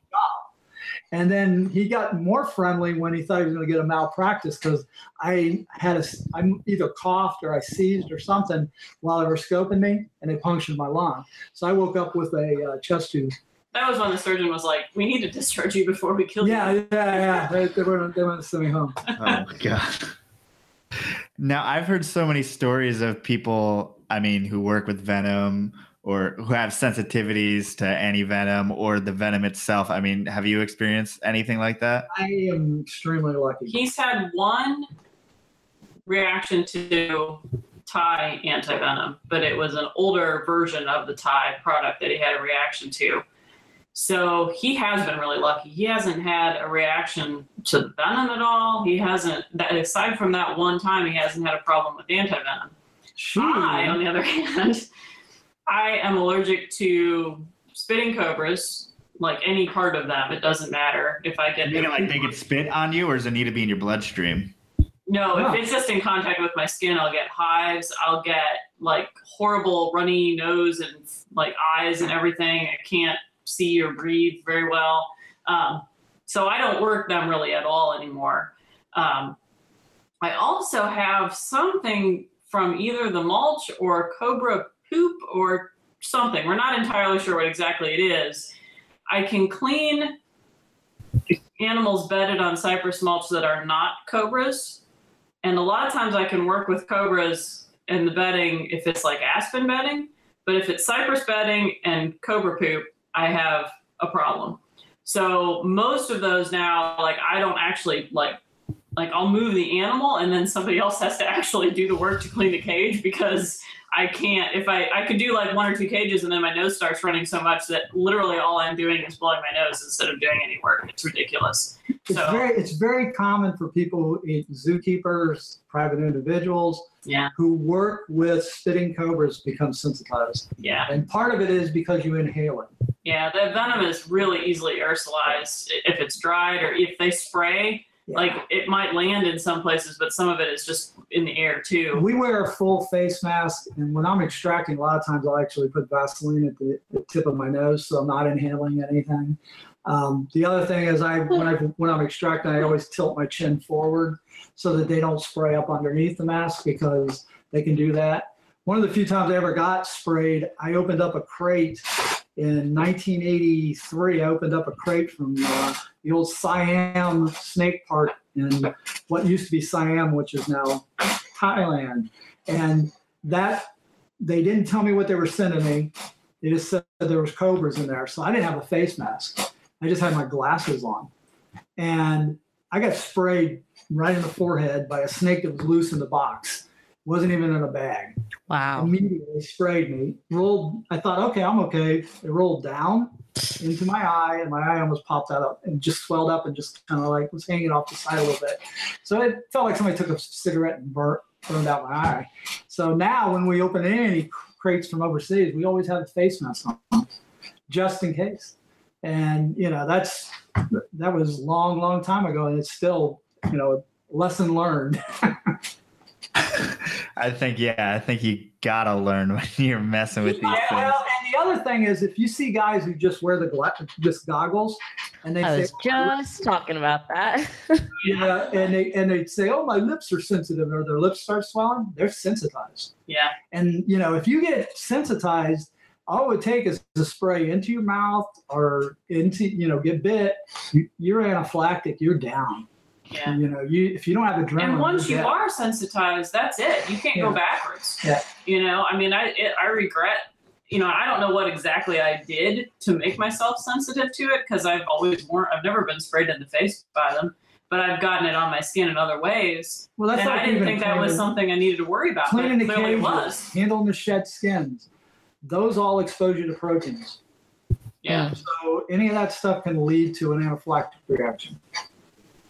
Yet most of the time when you see people on television, they're just wearing sunglasses. Oh, yeah, all the time. Yeah. You're saying television as a generality, but you're thinking of certain things. Yeah. No, I'm thinking of television. Yeah. No. Now, it's one thing we tell people: if they want a long life working with the animals, they need to take the precautions. Yeah. You know, one little mistake makes it possible that you may not be able to work with the animal you want to work with the rest of your life. Right. Yeah. Speaking of those who work, you've talked a little bit about your staff, but I was wondering, you know, how big they are, what are kind of the qualifications? They're really small, actually. Cat is a very small. Yeah. The full-time staff is basically Jim and myself, and we have one full-time keeper who works for us. Her name is Kat. Her full name is Catherine, but she goes by Kat. And we're laughing because she is just a petite Little tiny, person. yeah, she's really- So she is a small person. Wait, let me say something.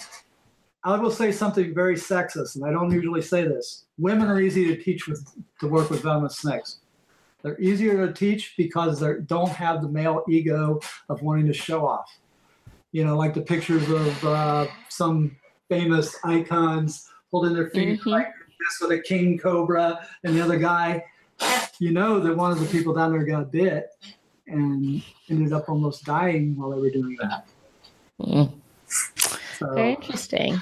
yes, So- there's a lot of dark sides. to all In these. addition, Yes. hire a seasonal keeper for the active season. So in the winter, when everything temperate is hibernating, where there isn't as much work to do here, and so we typically hire someone from like March through October-ish to help us, and that's actually worked out pretty well. The last few years, it kind of is someone who's kind of new to the zookeeping field. It gives them a good job to have on their resume. And, you know, there have been several of them that I wish we could have kept, but it's better for the zoo's budget to not have a full-time employee through the winter. Unfortunately, I would keep somebody if we could, but it's kind of been nice. And I think it has helped them to move on in their career. So it makes me feel a little better about only hiring them as a Every season. one of them's gotten a job So- at majors there. Yeah. Yeah. So, And then we do have college interns here year round, 2 to 4, depending on the season. In the busier season, obviously, we have more of them. So in the winter right now, we have 2. One just started today, actually. And they take care of the non-venomous animals, obviously under supervision, and then help with, you know, the general cleaning and grunt work that's, of course, involved as well. So, and they interact with the public too. How does Kat work with the venomous as well, or is it just you two? oh yeah, Mm-hmm. oh yeah. Yeah, the only thing she really isn't working at this point are mangas and the really largest kings. But pretty much everything else here, she's plenty capable of doing. She's been here 6-ish years, I think, something like that. So very mom and pop kind of feel. It is, yeah. Pop. Just your average mom and pop venom extractions going on. You know, no big deal. God, now you're starting to sound like that Ruby Wax. Oh, yeah, no, we're not going to go there. Now, what? Go ahead. BBC hired me to be a bodyguard for somebody to come to go to a religious snake handling ceremony. Her name was Ruby Wax, and she was whacked. By the end of the time, her own producer wanted to kill her. So I knew why they wanted a bodyguard. It was whacked. And then the locals did not want them filming there because it makes the locals look bad with the religious snake handlers and stuff.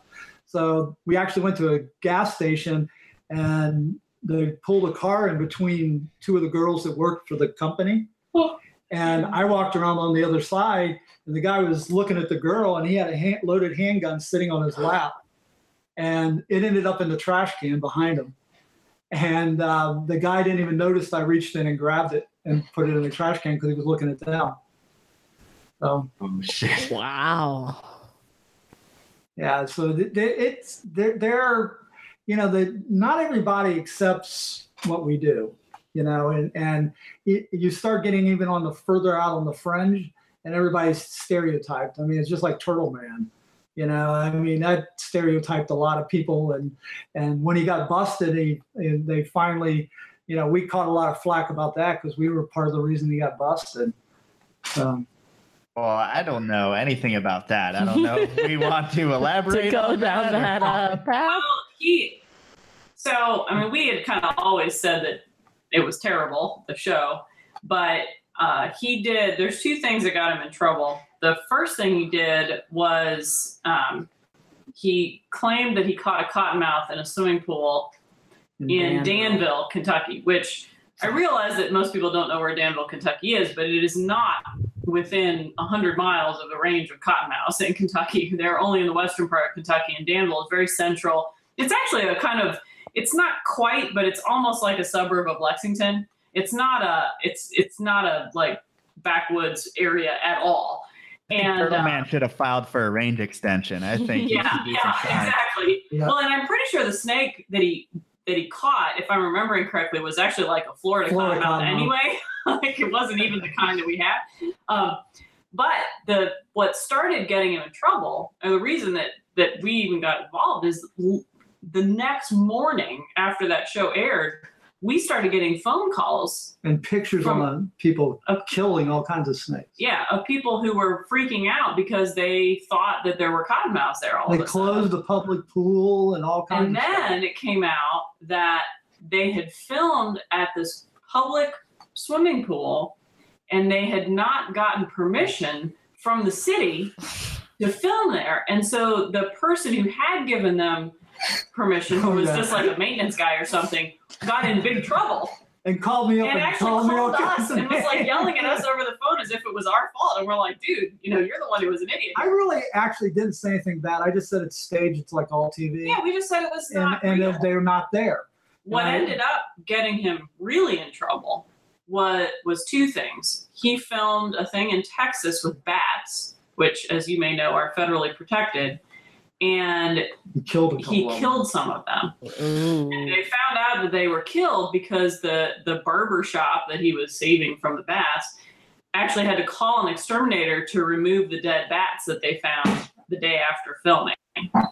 The second reason he got in trouble was there was a supposed escaped zebra, and he tackled the zebra and bore it to the ground. Well, I mean, no person is going to tackle an adult zebra and bring it down. They had given the zebra a tranquilizer. Oh. Well, under USDA regulations, you can't give drugs to exotic animals like that without a reason, and tackling them for TV is not a reason.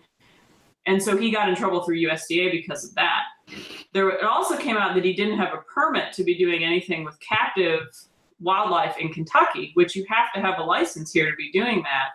So that was what kind of started the ball rolling, was us, calling him out about the Danville thing, but nobody really cares about snakes. What really got him in trouble was when he started doing things to mammals. The cute fuzzy things. There was an instance where he was taking a raccoon out of a attic, and it turns out that he broke the animal's leg. And while he was on film, pulling it around, it had a broken leg. And the rehabber who got the animal, turned him in for animal cruelty as well. And it was a nursing female, and they had the babies separated from the mother for so long that I can't remember if they died or if they did. So they basically tortured those to death by keeping them away from the female for so long. So there was some really bad stuff that the whole production crew was involved with there.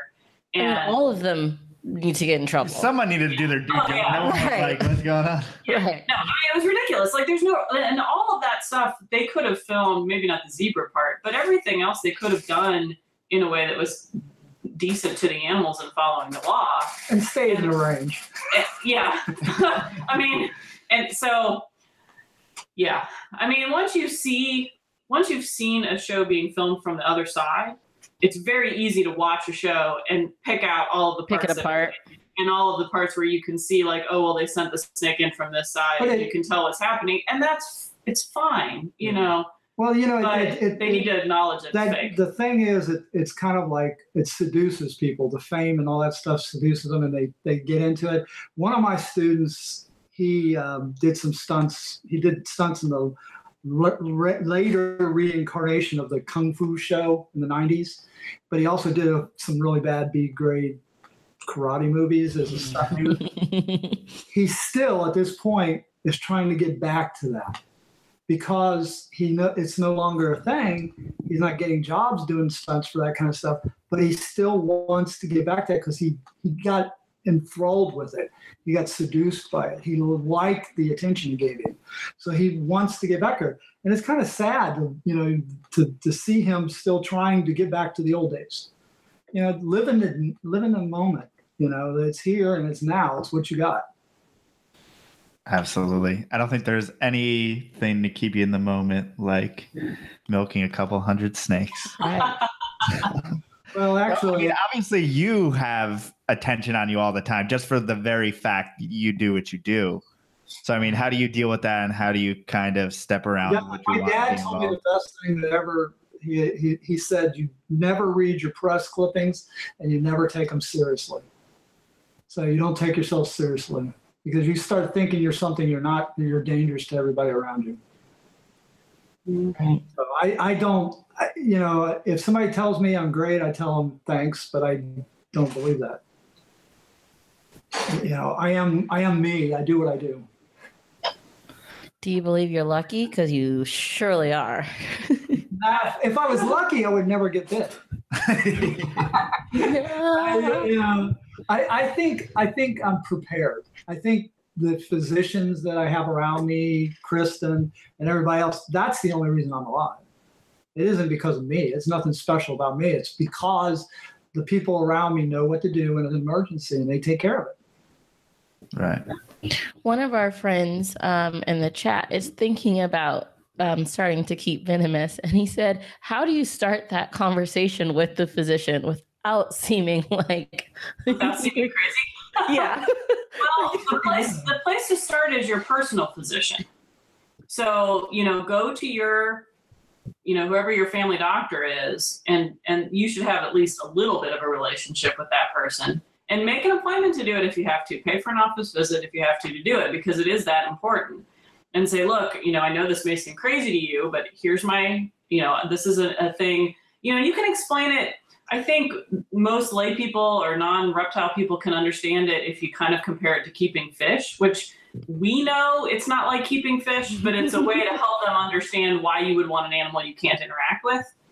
And, you can kind of explain that and say, like, look, I really want to do it responsibly. And part of that is having a plan if I get bitten. Can you, do you have a colleague who works in emergency medicine here? Or can you recommend, a hospital that would be the place to go? And then use that contact to contact the emergency room people. And you might have to do it by sending like an official letter and then follow up with a phone call. It's not going to be like a Facebook message. You need to go through kind of the old style traditional channels to do that. So it's official. And, I think, in our experience anyway, physicians think weird injuries are interesting. That's their thing. Way more interesting than a heart attack when you come in with a snake bite. Now, I'm not suggesting that, you get bitten in order to pique their interest. But what I'm saying is it's an interesting, different approach. And if you approach it professionally, and if you go to meet with them, don't wear a ripped up Metallica t-shirt, wear a button-down shirt and pants, go in and I mean, I'm sorry if I'm coming across as patronizing because I have no idea who it is that's asking, but act like a professional and you're going to get treated like one. Act like a crazy person, you're going to get treated like one. So, but I would go through your personal physician first and ask them for their help. And I would think if it's somebody who's worth your time, they're going to say, oh yeah, some guy I went to med school with is, now an ER doctor or my friend or, my colleague somehow. They're, doctors know each other. They're going to know who to recommend. And that's where I would start. And then now also, is there merit to maybe like finding a mentor or someone who works with these animals as well? There is, but gosh, there's so many idiots out there that it's hard to know who to get as your mentor. If your mentor is free handling after they've had a fifth of vodka, then they're not a good mentor. If they're free handling at all. If they're free handling at all, go away.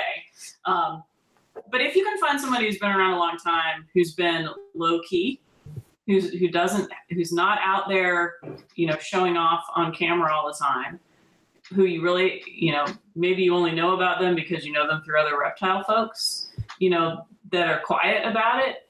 Those are the people that I would say, okay, that person is maybe a reasonable mentor. The other thing I would say is, in many states, it's illegal or there are regulations now. You are going to seem like a crazy person if you're breaking the law to do it. Yeah. And whether or not the law is fair, I'm not making a comment on that because some of them are silly. Yeah. But you have to follow the law if you want to be taken seriously. And it's not just state; it's county. Yeah, you got to check your real local legislation too. And they should tell you. You should be able to call up the governmental offices and say, "I have a question about, is it legal to have these animals?" And you don't have to say like, "Hey, I just imported a gaboon." Yes, it is, but you're about to be on a list. Yeah, you need to. You can approach it in a way that you're not giving yourself away. You can say like, hey, I'm curious to know, I'm doing a project for school about local regulations. Are these things legal? And throw in lions and chimpanzees and stuff too. You can, you don't have to say like, here's my address. To be honest, from a law enforcement standpoint, if somebody approaches you and asks you about the law and you tell them about the law, you have a better chance of being on the good side of the law enforcement person. Yeah, that's true. If you go in with an adversarial thing where, you punk, whatever, on either side, it's going to be a bad turnout for everybody. Yeah. So you need to go in with a positive attitude and just be upfront and say, look, this is what I want to try to do. This is the reason why I want to do it. And you give a good reason. You've got to have a reason. You can't just say, I just want to have an aquarium with a rattlesnake in it. That's not a reason. And that's not conservation. Animal in a cage is not conservation. An animal in a cage is an animal in a cage. Absolutely. There's going to be more to it. Yeah. Now, you had said in the beginning, and since we totally went 1,000 different directions and forgot to hit on it, that you talked a little bit about conservation, that you guys are working in conservation.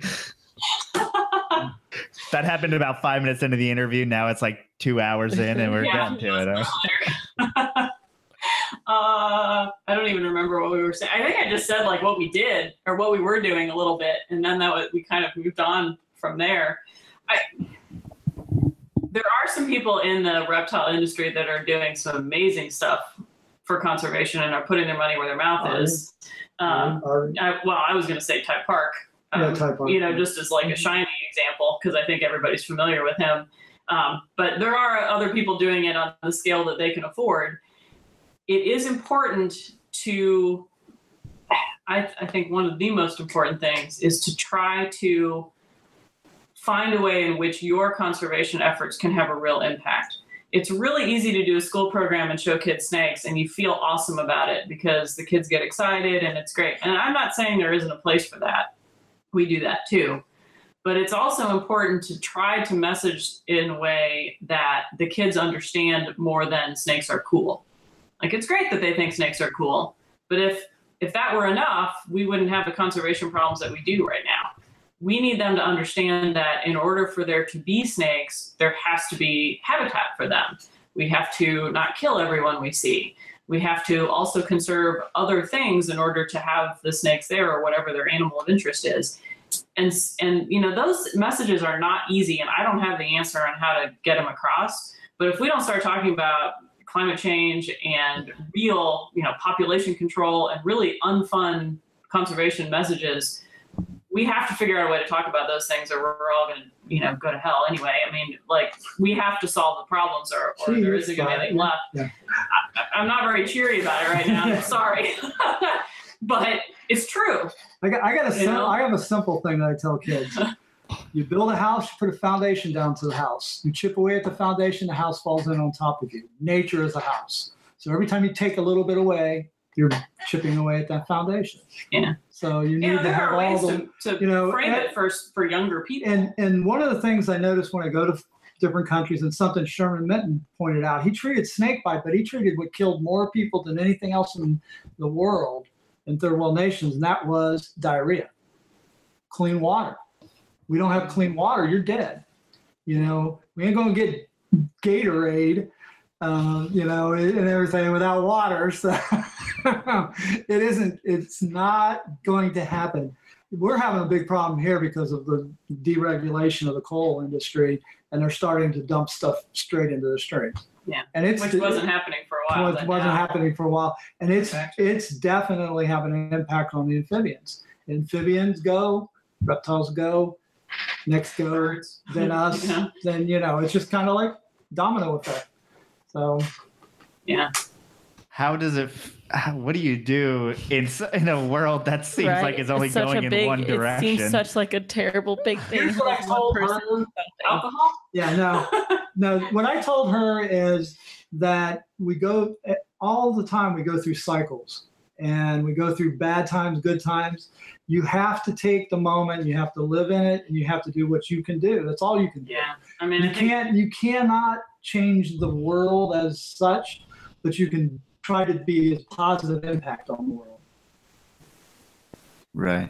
I think for me also, that's why I tried to start learning about being more effective.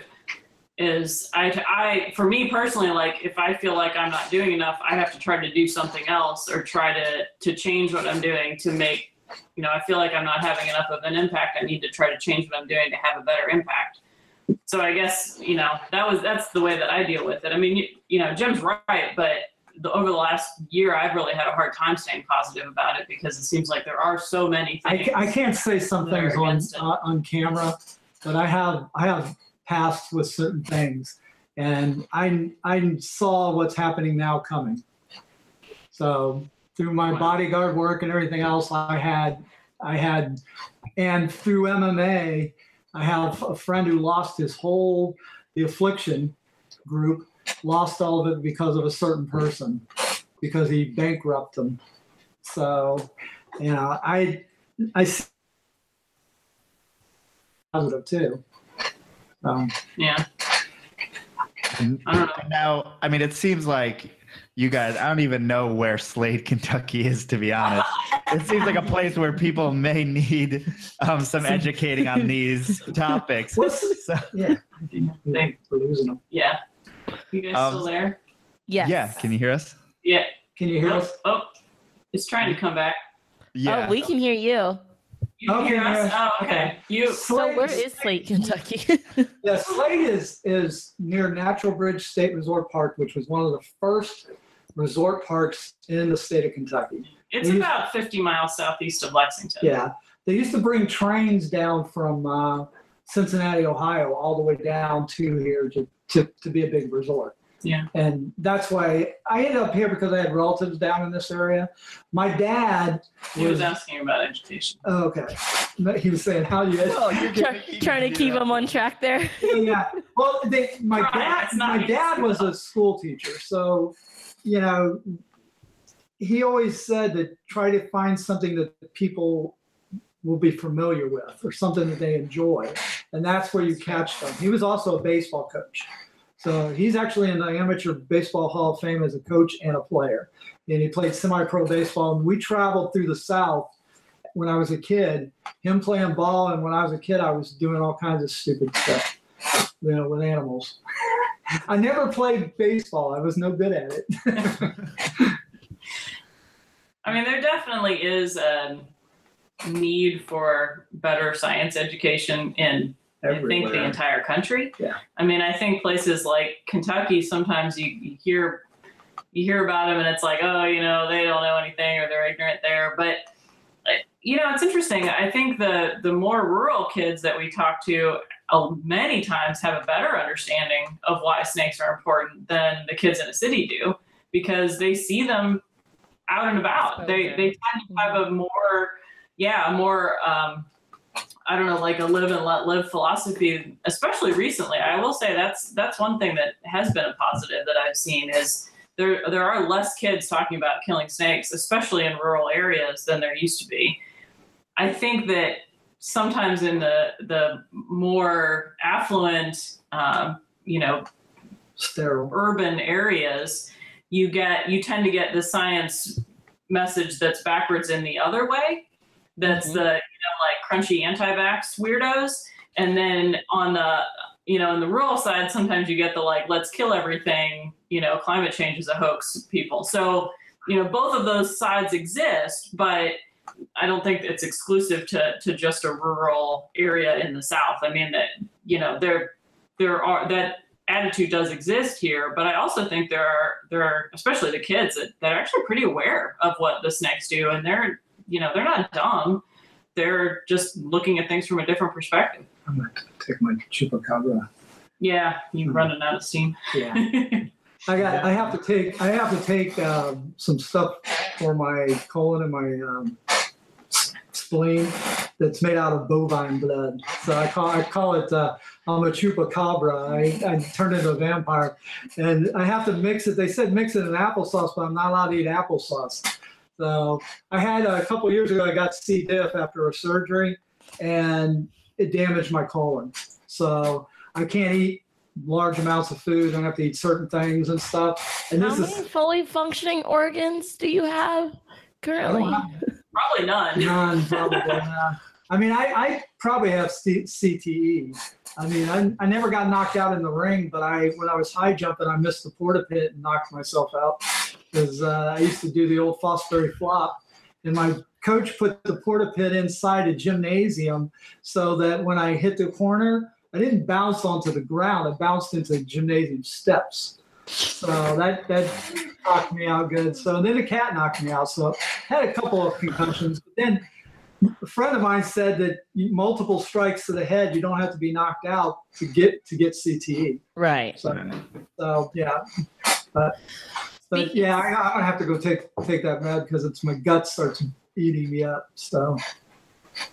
Any other questions? I have one last question. Speaking of CTE and the studies we have on it, kind of not speaking of CTE, is this something you want to do till the end, or do you plan to retire one day? Yeah. That's a question a lot of people say. They ask me if I'm going to retire. I'm going to retire when I die. Okay. If I cannot functionally move and do what I need to do, I'm not sure I want to be here.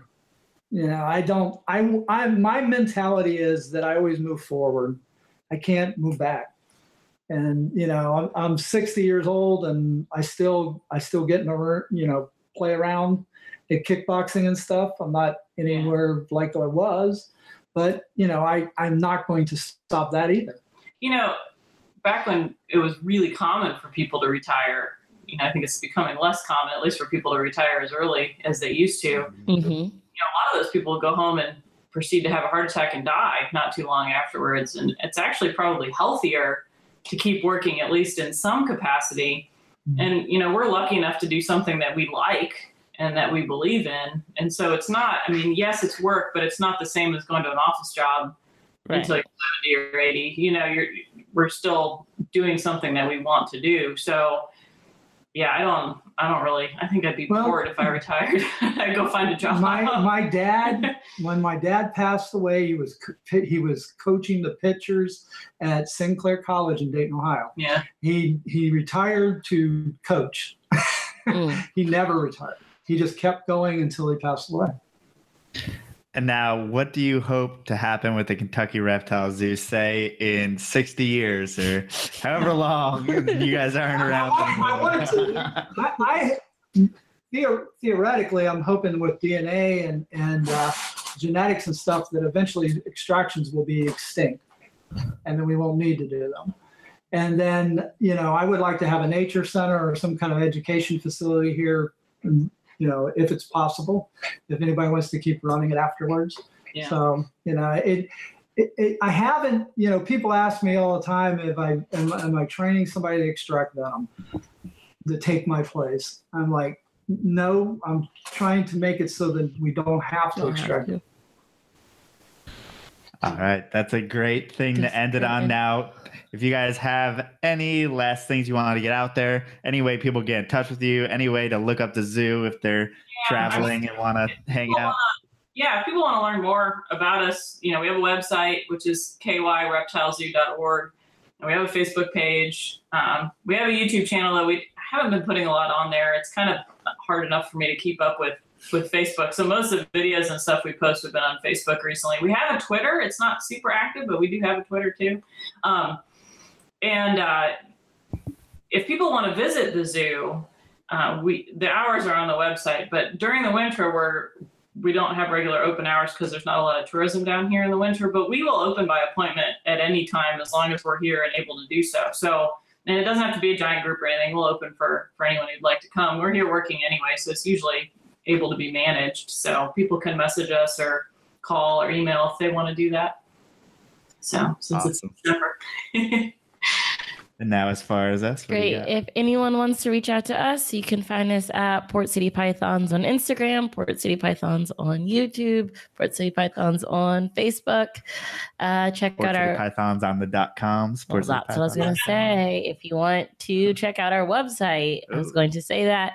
Obviously, we said in the beginning of this podcast that we are not shipping out snakes for a while, but we have T-shirts and cell phone cases and other random stuff on there. I guess that's it. Thanks for listening. We will see you guys next week. Thank you so much to Kristen and Jim for hanging out with us for 2 hours. Thanks for having us. Thanks so much. Have a good night. All right. Bye.